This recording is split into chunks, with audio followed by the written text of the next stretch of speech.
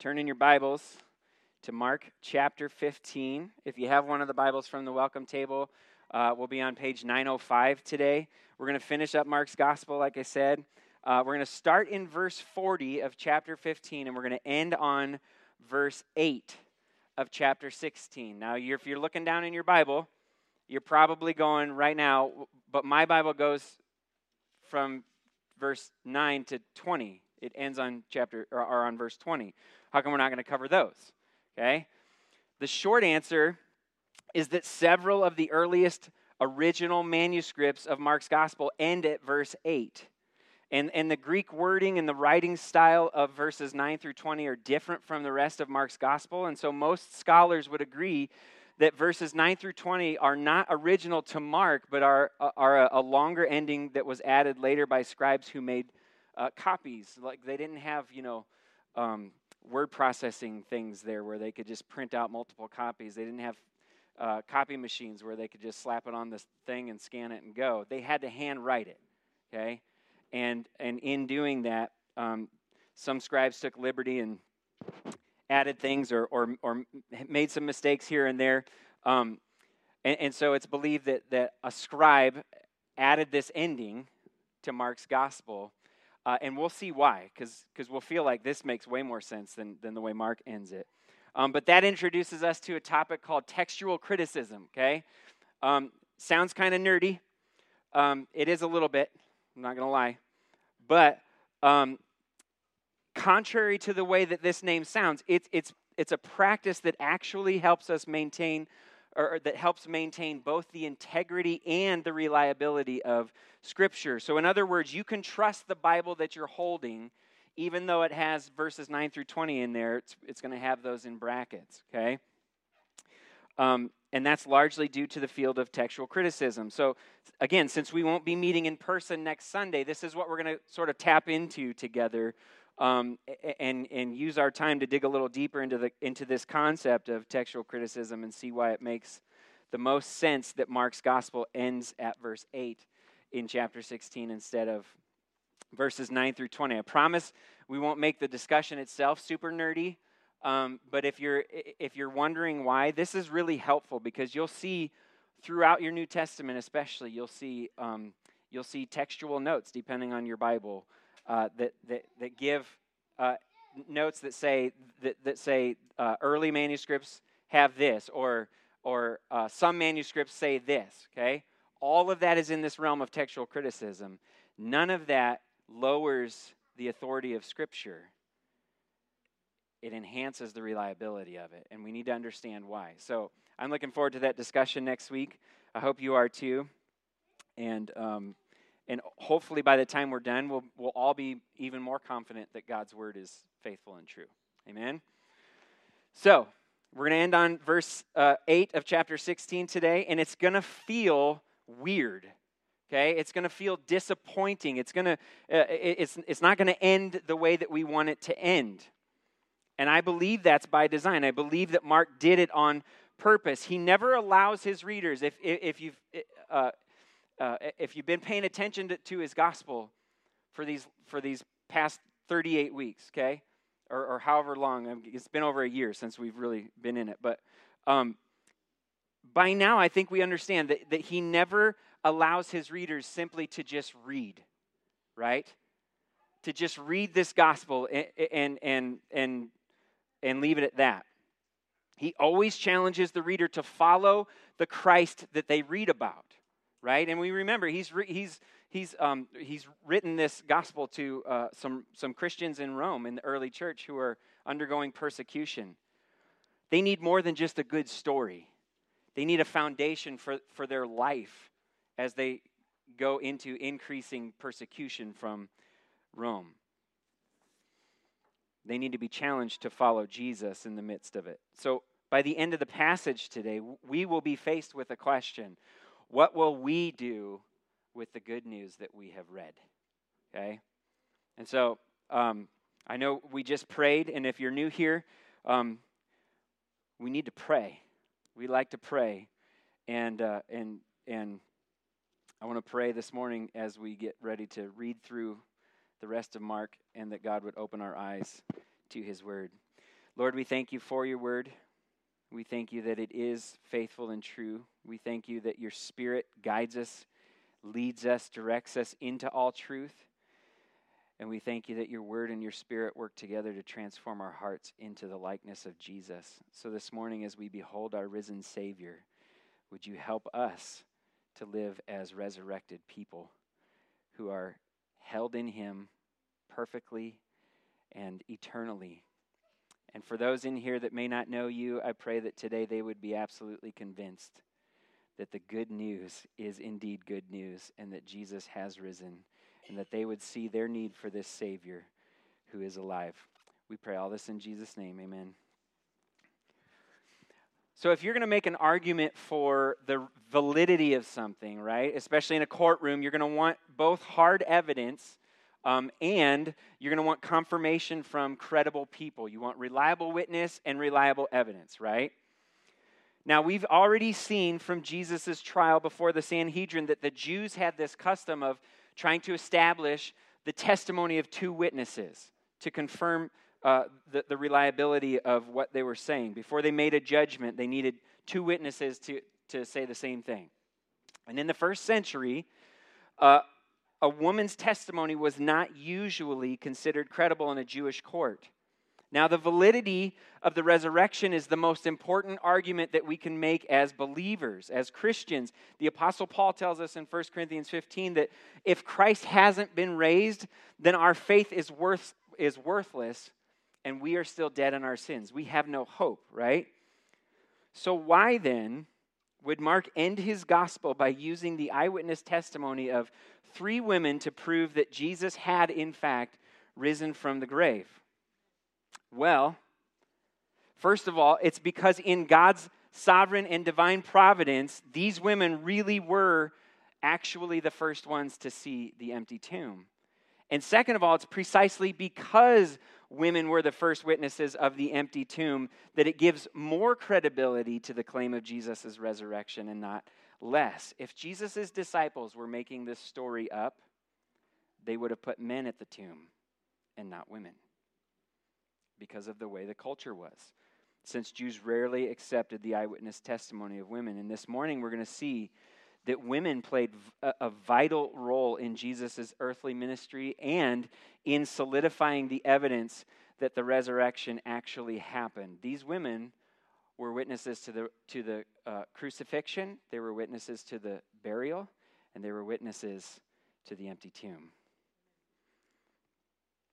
But as we all know by now, Mark has this thing he likes to do where he takes 2 stories and he opens one up and he sticks another one in the middle as a sandwich and brings these 2 together so that the one in the middle actually helps bring greater meaning to both, right? And so in his final literary sandwich, we're going to see that these women were imperfect disciples of Jesus just like the men were. And we're going to be left with a view of our own imperfect discipleship as we are challenged then to give testimony to the validity of the risen Christ. So, let's see what Mark has to say. Mark chapter 15, verse 40 and 41.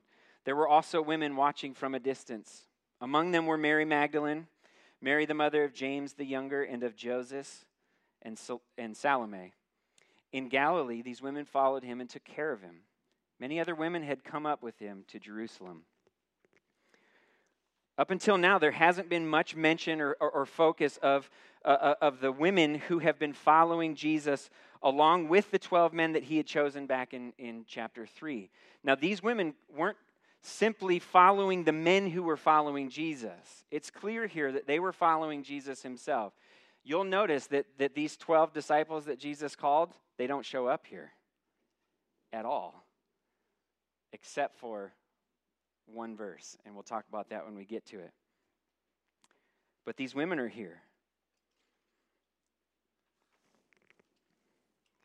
If they were following those men and not Jesus himself, they would have abandoned him like all the others did once he was put on the cross. John's gospel tells us that John himself, the disciple, son of Zebedee, was standing there as a witness to the crucifixion, but even he fled in the Garden of Gethsemane when Jesus was arrested. Now, these women are also witnessing the crucifixion of our Savior, but Mark says they're watching from a distance. Psalm 38:11 says, "My loved ones and my friends stand back from my affliction, and my relatives stand at a distance." More scriptures being fulfilled here as our suffering servant experiences the pain of the suffering sinner in Psalm 38 on our behalf. Now, Mark gives the names of these three women: Mary Magdalene, Mary the mother of James the younger and of Joseph, and Salome. Now, most of us are probably familiar, at least in part, with Mary Magdalene, even though this is the first time Mark mentions her in his gospel. Luke tells us that Jesus had cast 7 demons out of her. And there's a common misperception that she was an adulteress or a prostitute, but none of the 4 Gospels actually make that claim about her. They do all 4, however, reveal that Mary Magdalene was one of the first eyewitnesses to the empty tomb, and they credit her with that. Now, there's some debate on the identity of Mary, the mother of James the younger and of Joseph. And we won't get into all of that, but it does seem most likely that this is Jesus' mother and his brothers, since they were already mentioned by name back in chapter 6. And as we know, Mark rarely uses specific names of people unless they're important to the storyline. And then Matthew's gospel tells us that Salome is the mother of James and John, who were fishing with their father Zebedee on the Sea of Galilee when Jesus called them to follow him in chapter 1 of Mark's gospel. So all of these women are actual women. They're historical. They're real people. Okay? It's important that we understand that. They're not made up. Mark says that these 3 women followed Jesus in Galilee and they took care of him, and that many other women along with these 3 had come up with Jesus to Jerusalem. I found one commentator, I found what he said about them to be helpful. He said, "These and many other women have done what Mark, throughout his gospel, has defined as discipleship, following and serving Jesus. Only angels and women are said to have ministered to Jesus in Mark." I think it's clear here that even though Mark hasn't given much emphasis to women in his gospel, every time he does mention them, he emphasizes that the call to discipleship is not just for men. Man or woman, adult or child, Jew or Gentile, rich or poor, everyone who wants to follow after Jesus must deny themselves, take up their cross, and follow him. That's the call. Now, these women have followed Jesus to Jerusalem, but now they're watching his crucifixion from a distance. Just like Peter followed him at a distance to the high priest's courtyard where he denied Jesus 3 times. And Mark uses similar language here in the wording to describe it. So it would seem as though these women are in danger of failing in their faithfulness to Jesus as Peter did. And it's in this lingering thought that Mark inserts the middle part of the story of the sandwich in verse 42. When it was already evening, because it was the day of preparation, that is, the day before the Sabbath, Joseph of Arimathea, a prominent member of the Sanhedrin who was himself looking forward to the kingdom of God, came and boldly went to Pilate and asked for Jesus' body. Pilate was surprised that he was already dead. Summoning the centurion, he asked him whether he had already died. When he found out from the centurion, he gave the corpse to Joseph. And after he had bought some linen cloth, Joseph took him down and wrapped him in the linen. And then he laid him in a tomb cut out of the rock and rolled a stone against the entrance to the tomb. So now it's Friday evening. It's the day of preparation. Now, the day of preparation can reference the day before the beginning of a festival, like the Passover, which they are observing. But Mark tells his readers, his Gentile, his Roman readers here, that he's referring to the time of preparation before the weekly Sabbath. So Friday is the day of preparation, okay? And that begins on sundown on Friday and ends at sundown on Saturday, that the weekly Sabbath does. And so the sun hasn't quite gone down yet, but it's coming soon. It's late in the afternoon, and the book of Deuteronomy instructs the Jews that even criminals who were executed and hung on a tree deserve to be taken down and buried on the same day that they died. But no work can be done on the Sabbath. So sundown is coming, and they won't be able to bury him once sundown comes, and so there isn't much time left for them to do it. So after reading that the women have been following Jesus and taking care of him since Galilee, we would expect them to be the ones who take his body down and bury it, but that's not the case, right? This is the first time that we hear of Joseph of Arimathea in Mark's gospel. Mark tells us that Joseph is a prominent member of the Sanhedrin who was himself looking for the kingdom of God. And here we learn for the first time that not every member of the Sanhedrin, the Jewish council, the high court, not every member of them agreed to condemn Jesus to death. And in John's gospel, he adds that the Pharisee named Nicodemus was also there assisting Joseph to care for Jesus' body. All the religious leaders, we need to understand this, all of the uppity-ups were looking forward to the kingdom of God. They were all looking and waiting for the Messiah, right? But it's clear here that Joseph actually believed that Jesus was going to be the one to establish that kingdom.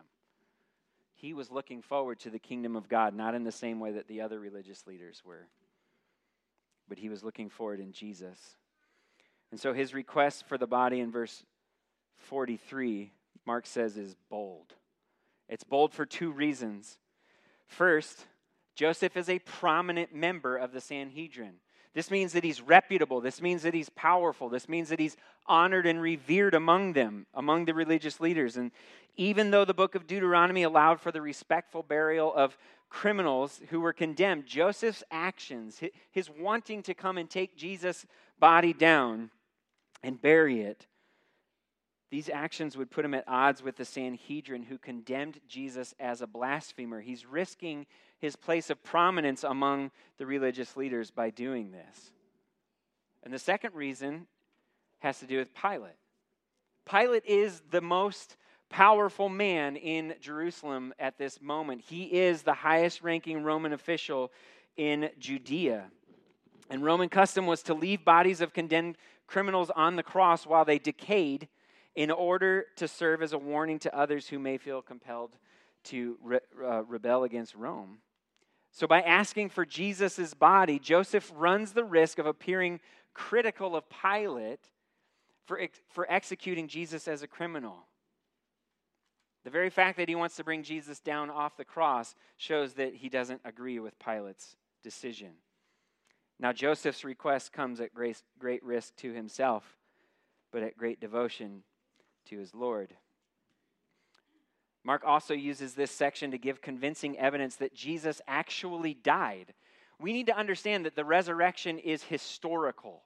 It's true. There's solid evidence of it, and we're going to see a lot of that here in this section,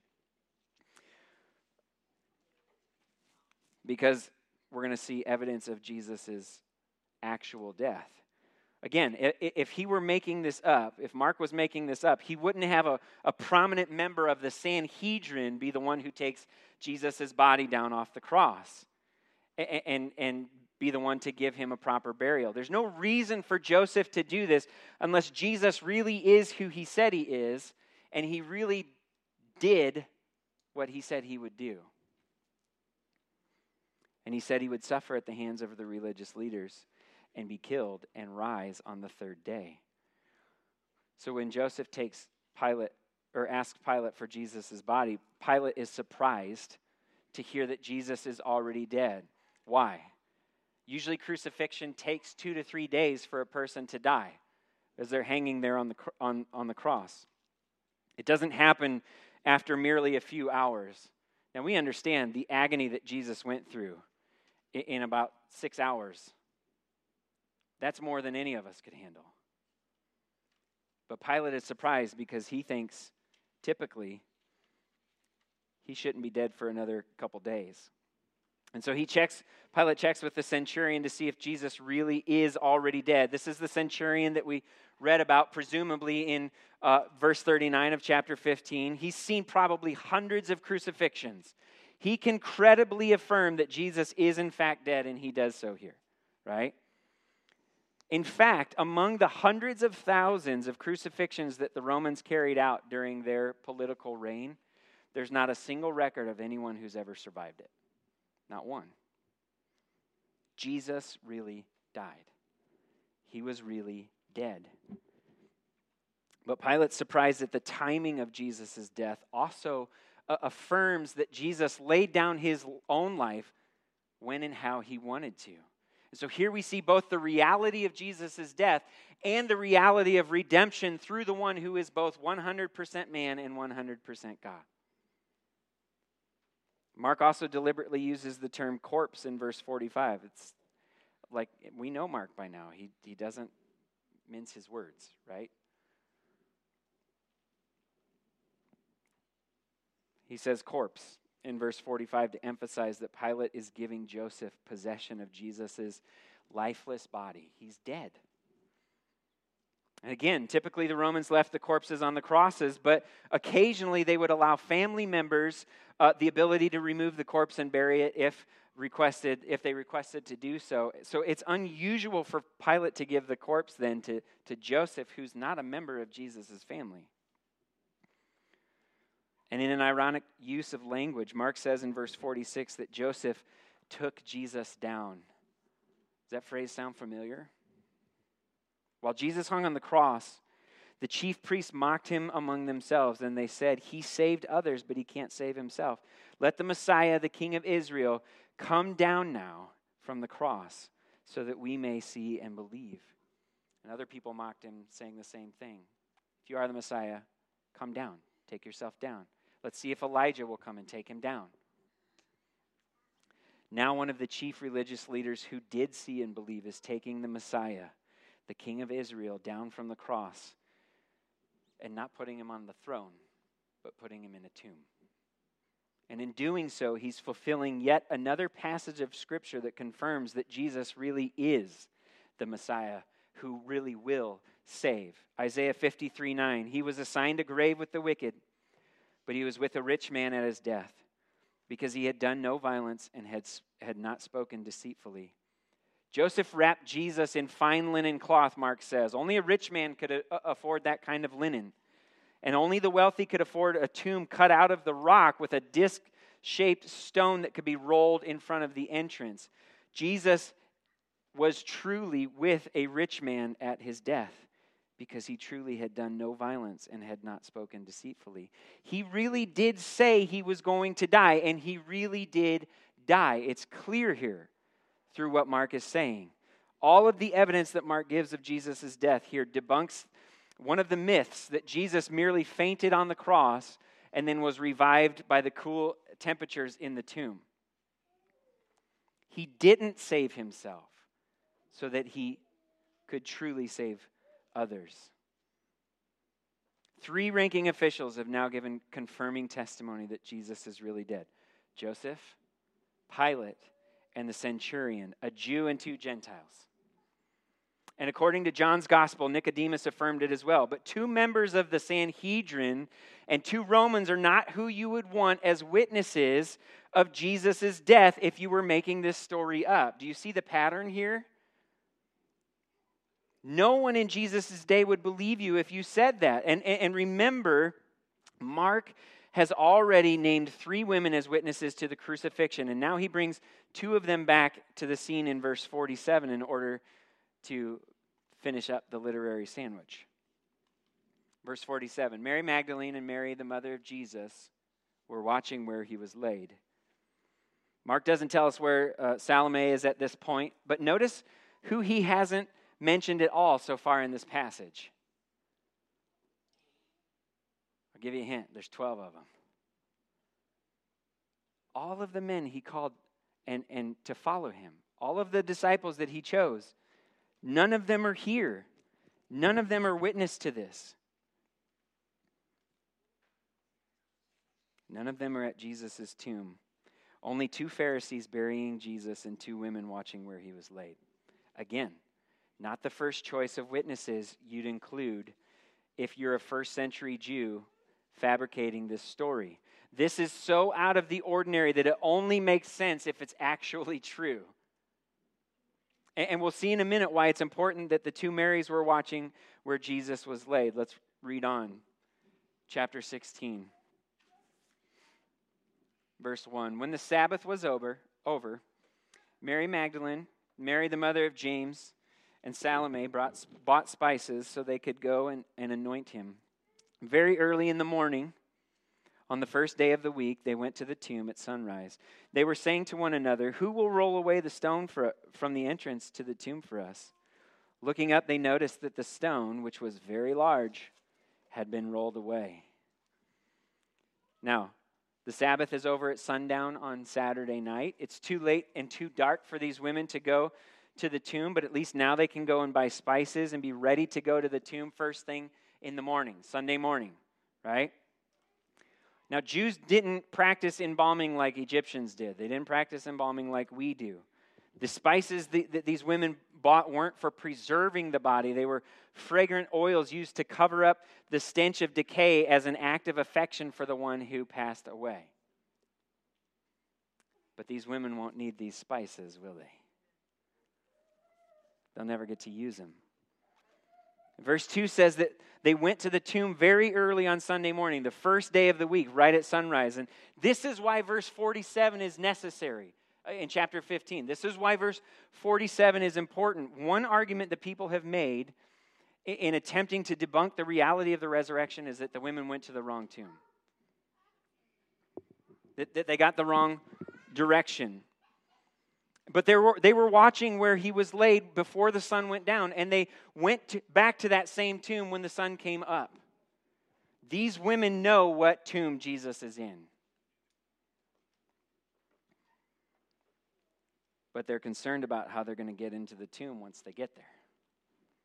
And this brings even more validity to the resurrection. In verse 4, Mark goes out of his way to note that the stone was very large, right? Most likely, it had been rolled down an incline. It's a big disc-shaped stone rolled down an incline and into a groove that seals it right in front of the entrance of the tomb. Now, if it had been the 12 disciples that had gone to the tomb first, it might be conceivable that together they'd be strong enough to roll that stone out of the groove and back up the incline and take Jesus' body out in order to claim that he had risen. But there's no chance that these three women are going to be able to roll that stone away, and they readily admit it in verse 3. They're concerned, who's going to roll this away for us? They need someone else to do it. And someone else did it. Looking up, they noticed that the stone, which was very large, had been rolled away. This is really good news. This is important information. Look at verse 5. When they entered the tomb, they saw a young man dressed in a white robe sitting on the right side. They were alarmed. "Don't be alarmed," he told them. "You're looking for Jesus of Nazareth, who was crucified. He has risen. He's not here. See the place where they put him." In verse 5, Mark says that the women entered the tomb and they found a young man inside. The language that he uses here of the man being dressed in a white robe gives this sense that the young man is a heavenly being. Similar in appearance to Jesus when he was transfigured on the mountain back in chapter 9. And in Matthew's gospel, he confirms that this is an angel. It's also confirmed by the women's reaction. Mark says they were alarmed. The sense here is that they're overwhelmed with fear and wonder. They're overwhelmed, they're amazed and distressed at the same time. It's characteristic response found all throughout the Bible when a human being has an encounter with a divine being. And it's clear that this young man is no mere human being. It's clear that something divine has happened. It's clear that God himself has rolled away the stone. This angel's not there to bring terror to these women. He's there to bring hope. He's a messenger with good news, right? And verse 6 is the key to the reality of it all. He says, "Don't be alarmed." Hold on. "You are looking for Jesus of Nazareth who was crucified. He has risen. He's not here. See the place where they put him." And in those few statements, the angel confirms that the women are at the right tomb and they're looking for the right man, Jesus of Nazareth, who was crucified. It's the same man that they followed and served in Galilee. And the angel also confirms that Jesus was in fact crucified and that he was in fact laid in that specific tomb. The women watched where Jesus was laid, and now the angel invites them again to say, look, come see what you saw before, only he's not there. Look in the same place. Come see the place where they put him. And the most glorious statement of all confirms what Jesus has been saying all along. Let's just be reminded of it for a minute. Mark 8:31 and 32. Then Jesus began to teach them that it was necessary for the Son of Man to suffer many things and be rejected by the elders, chief priests, and scribes, be killed and rise after 3 days. He spoke openly about this. Peter took him aside and began to rebuke him. Mark 9:31 and 32. For he was teaching his disciples and telling them, the Son of Man is going to be betrayed into the hands of men. They will kill him. And when he's killed, after he's killed, he will rise 3 days later. Response from the disciples? But they did not understand this statement. And they were afraid to ask him. Mark 10:32 through 34. They were on the road going up to Jerusalem, and Jesus was walking ahead of them. The disciples were astonished, but those who followed him were afraid. Taking the 12 aside again, he began to tell them the things that would happen to him. You see, we are going up to Jerusalem. The Son of Man will be handed over to the chief priests and the scribes, and they will condemn him to death. And then they will hand him over to the Gentiles. They will mock him, spit on him, flog him, and kill him. And he will rise after 3 days. Now, on the third day, in the empty tomb, the angel confirms that good news with 7 words. He has risen.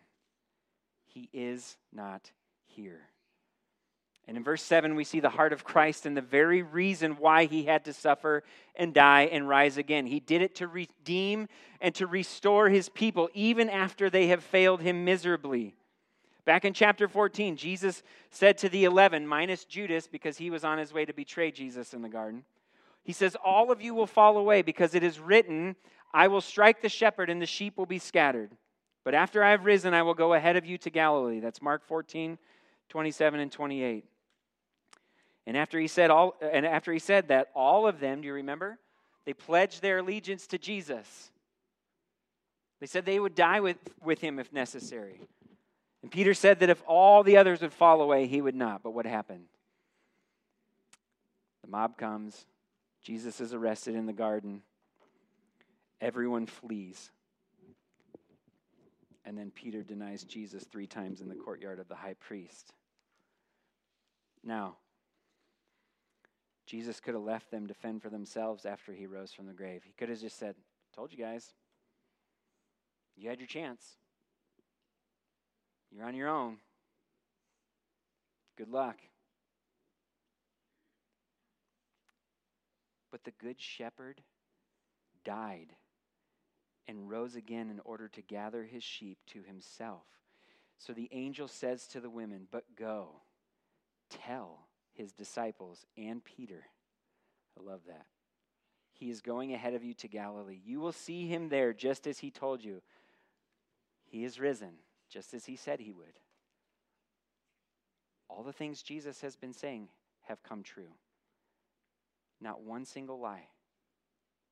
Not one single falsehood. He is who he says he is. He will do what he says he will do. It's these very disciples, the ones who have failed Jesus, the ones who have denied him, who need to see him resurrected and experience the hope and the reality of forgiveness and restoration. He had called them to follow him, and he won't go back on his word. He suffered, and he died, and he rose from the grave, just like he said he would. And he'll meet them in Galilee, just like he said he would. And he'll make them fishers of men, just like he said he would. So what do you think these women will do? These women who have followed Jesus and taken care of him since Galilee, they're going to run right out and find the disciples and tell them what they've seen, right? Verse 8. They went out and ran from the tomb because trembling and astonishment overwhelmed them, and they said nothing to anyone, since they were afraid. The end. Let's pray. No, we have more to go. You know how Mark has described these women since verse 40 of chapter 15? Let's just think through this for a second. They were watching Jesus' crucifixion from a distance. They didn't ask Pilate for Jesus' body, and they stood back and watched while Joseph laid Jesus in the tomb. They bought spices because they had resigned themselves to the belief that Jesus' body was going to remain in the tomb and see decay. They were worried that they wouldn't be able to get the stone rolled away. And they were alarmed when they saw the angel. It's no wonder that they ran from the tomb, because of trembling and astonishment overwhelmed them. And they said nothing to no one because they were afraid. We should see this coming. They ran from the tomb in the same way Peter and the others ran from the garden. From the beginning of Mark's gospel, Jesus commanded the demons to be silent when they revealed who he was. After he cleansed the man with leprosy at the end of chapter 1, Jesus sternly warned him. Do you remember what he said? He sent him away and he told him, "See that you say nothing to anyone." Does that phrase sound familiar? After his transfiguration in chapter 9, Jesus ordered Peter, James, and John to tell no one what they had seen until the Son of Man had risen from the dead. There's a timeline on the silence here, right? He silenced all those people and all those demons because he had come to inaugurate the kingdom of God through his suffering, through his death, and through his resurrection, but he knew no one would understand that. They were expecting the Messiah to come and establish an earthly throne in Jerusalem and overthrow Rome for good. And now the risen king has conquered, not Rome, but sin and death itself. He's alive. The tomb is empty. The Savior has risen, and there's no reason to keep silent now anymore. But now at the command of the angel to go and tell, these women said nothing to anyone since they were afraid. And we, as the readers, are left disappointed. Right? This can't really be how Mark ends his gospel, can it? We want verses 9 through 20 to be there. That's a happier ending. In his final literary sandwich, Mark pits the fear and immobility of the women against the bold actions of Joseph to show his readers that true discipleship requires courageous action in the midst of fear. If we're going to be his disciples, if we're going to follow Jesus, then we truly must deny ourselves to take up our cross and to follow him. Now we need to understand this. Throughout the entire gospel, Mark hasn't been comparing disciples of Jesus to show who has been more faithful than the others. He's been showing us how Jesus is always, always, always faithful to those whom he calls to follow him, even when they fail him. Courage to act doesn't come from our confidence in ourselves. We are not strong. Courage to act comes from confidence in Christ alone. Do you remember the first words of Mark in his gospel? The beginning of the gospel of Jesus Christ, the Son of God. And then he quotes from the prophets Malachi and Isaiah. He says, "See, I am sending my messenger ahead of you, and he will prepare your way. Voice of one crying out in the wilderness, prepare the way for the Lord, make his path straight." The way was prepared, and the Lord has come. And he suffered, and he died, and he rose from the dead, just as he said he would. And now the angel in the empty tomb of our risen Lord commissions these women with a call that echoes Isaiah 40, verse 9. Zion, herald of good news, go up on a high mountain. Jerusalem, herald of good news, raise your voice loudly. Raise it. Do not be afraid. Say to the cities of Judah, here is your God. But Mark's gospel doesn't end with a raised voice and a proclamation. It ends with fear and silence. We know ultimately that these women will go tell the others. The other gospel accounts reveal that. But Mark doesn't leave us with that resolution to the story. And we need to understand what Mark is doing in how he's telling it here. He leaves us with what feels like an abrupt and disappointing end to the climax of the whole thing. But that's the point. That's the whole idea, because it leaves us with this lingering question. If they won't go and tell, then who will?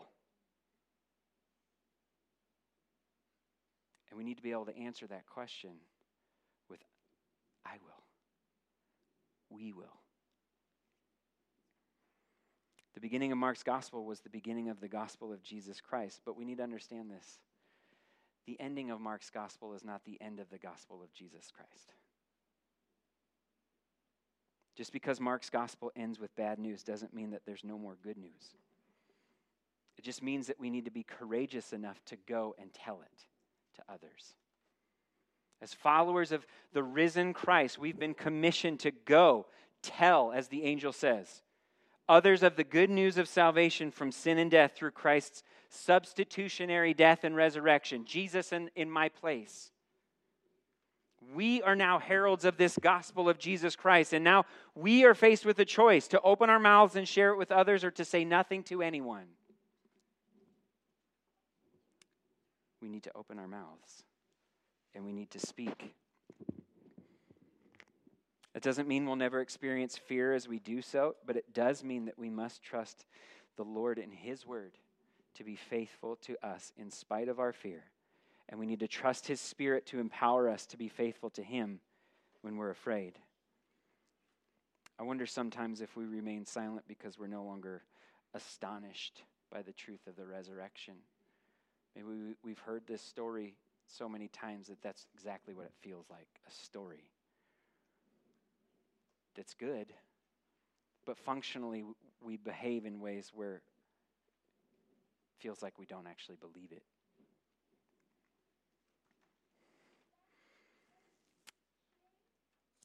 This is why we need Mark's gospel. This is why we need Matthew's gospel. This is why we need Luke's gospel and John's gospel. This is why we need the New Testament and the Old Testament. This is why we need the Word of God to remind us of the definitive reality of the resurrection and to renew our awe of the risen King. And we need it to be reminded that Christ used imperfect disciples then, and He'll continue to use imperfect disciples now to carry the message of the gospel to others, because faith comes through hearing, and hearing by the word of God. It's the gospel that's the power of God for salvation for those who believe, because through the gospel they encounter the risen Christ Himself. So, the question has to be asked this morning, do you believe this gospel? Have you heard this good news? Maybe you've heard it before. Maybe you haven't been fully convinced that it's true. Jesus is the Son of God who came as a man to suffer and die on the cross in the place of sinners and to rise from the grave so that we can be reconciled to God. Do you know this? Do you believe this? Are you a sinner in need of a Savior? Then hear these words of Mark. Hear this good news of the gospel. See the word of the Lord and be convinced.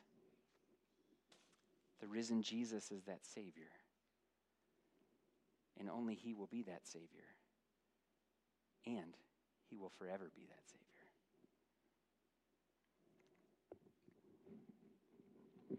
I think it's safe to say that 2020 has had its share of bad news. Right? I think Mark's original readers could say the same thing as they've experienced growing persecution for their faith in Rome. But the gospel of Jesus Christ that Mark wrote down for them is the same gospel of Jesus Christ that we now read. It's the same gospel that was good news for them. It's the same gospel that's good news for us. Are you focused on the good news or the bad news? Which news consumes you right now? Which news are you sharing with others? Surely, God has not placed you where you live in this time, in this moment in history, to leave you in fear and despair.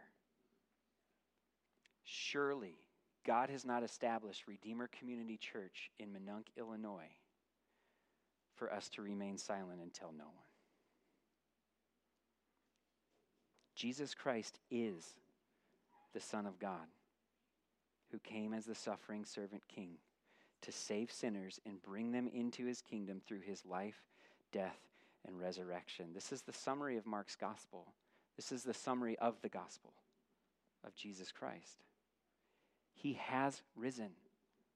It's definitive.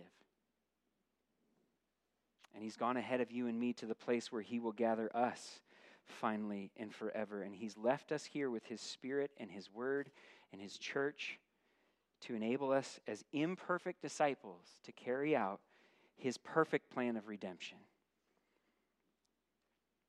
through the proclamation of this gospel. If you believe that, don't remain sidelined and silent by fear, but go. Tell others the good news of the risen King so that many more will hear and believe. Amen. Would you pray with me? Jesus, we thank you that we can pray to you, the one who we just read about, the one who is not in the tomb, but is seated right now at the right hand of the Father, interceding on our behalf, preparing for your return, empowering your people to tell others the good news. Lord, we confess that we need help. We confess that it's our tendency to linger in the bad news. We confess that it's our tendency to turn away in fear and remain silent when you've called us to speak. We ask you to forgive us for that, and we ask you to renew our awe of our risen Savior.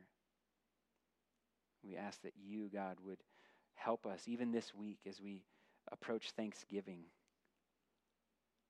to be able to truly give thanks for the resurrection, to truly give thanks for your life and death, the atoning sacrifice that you have given on our behalf. We pray, Lord, that you would give us many opportunities to open our mouths and share this good news with others, and that you would give us the courage, even in the midst of fear, to speak, so that many would hear, many would believe, and you would gather more to yourself. We thank you that it's not our power that does this, but it's the power of the God who raises the dead. We ask all this and pray all this and agree all this in the mighty name of our risen Savior, Jesus Christ. Amen.